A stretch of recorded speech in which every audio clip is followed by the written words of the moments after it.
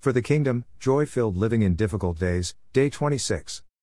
Have this mind among yourselves, which is yours in Christ Jesus, who, though he was in the form of God, did not count equality with God a thing to be grasped, but emptied himself, by taking the form of a servant, being born in the likeness of men. And being found in human form, he humbled himself by becoming obedient to the point of death, even death on a cross. Philippians 2:5-7. Let's reflect more deeply on how Paul describes the transformative surrender of Christ, having been in the form of God in heaven, to being found in human form on earth. Philippians 2:5-11 represents one of the great Christological passages of Scripture, which help us to understand the character and nature of Christ.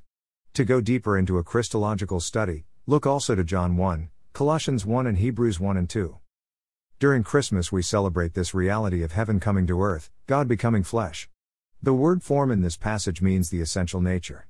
So Jesus, in his eternal, essential nature is God. Jesus emptied himself and took on the essential nature of humanity, being born in the likeness of men, as a lowly baby born to a humble virgin girl. Theologians call this the Incarnation. The Incarnation is a beautiful term that literally means in the flesh. Jesus, being God all-powerful, took on human flesh. Do you remember Joan Osborne? For a brief moment in the mid-90s, this controversial folk singer, with a nose ring, asked a provocative question. What if God was one of us? If God had a name, what would it be? And would you call it to his face? If you were faced with him in all his glory, what would you ask if you had just one question?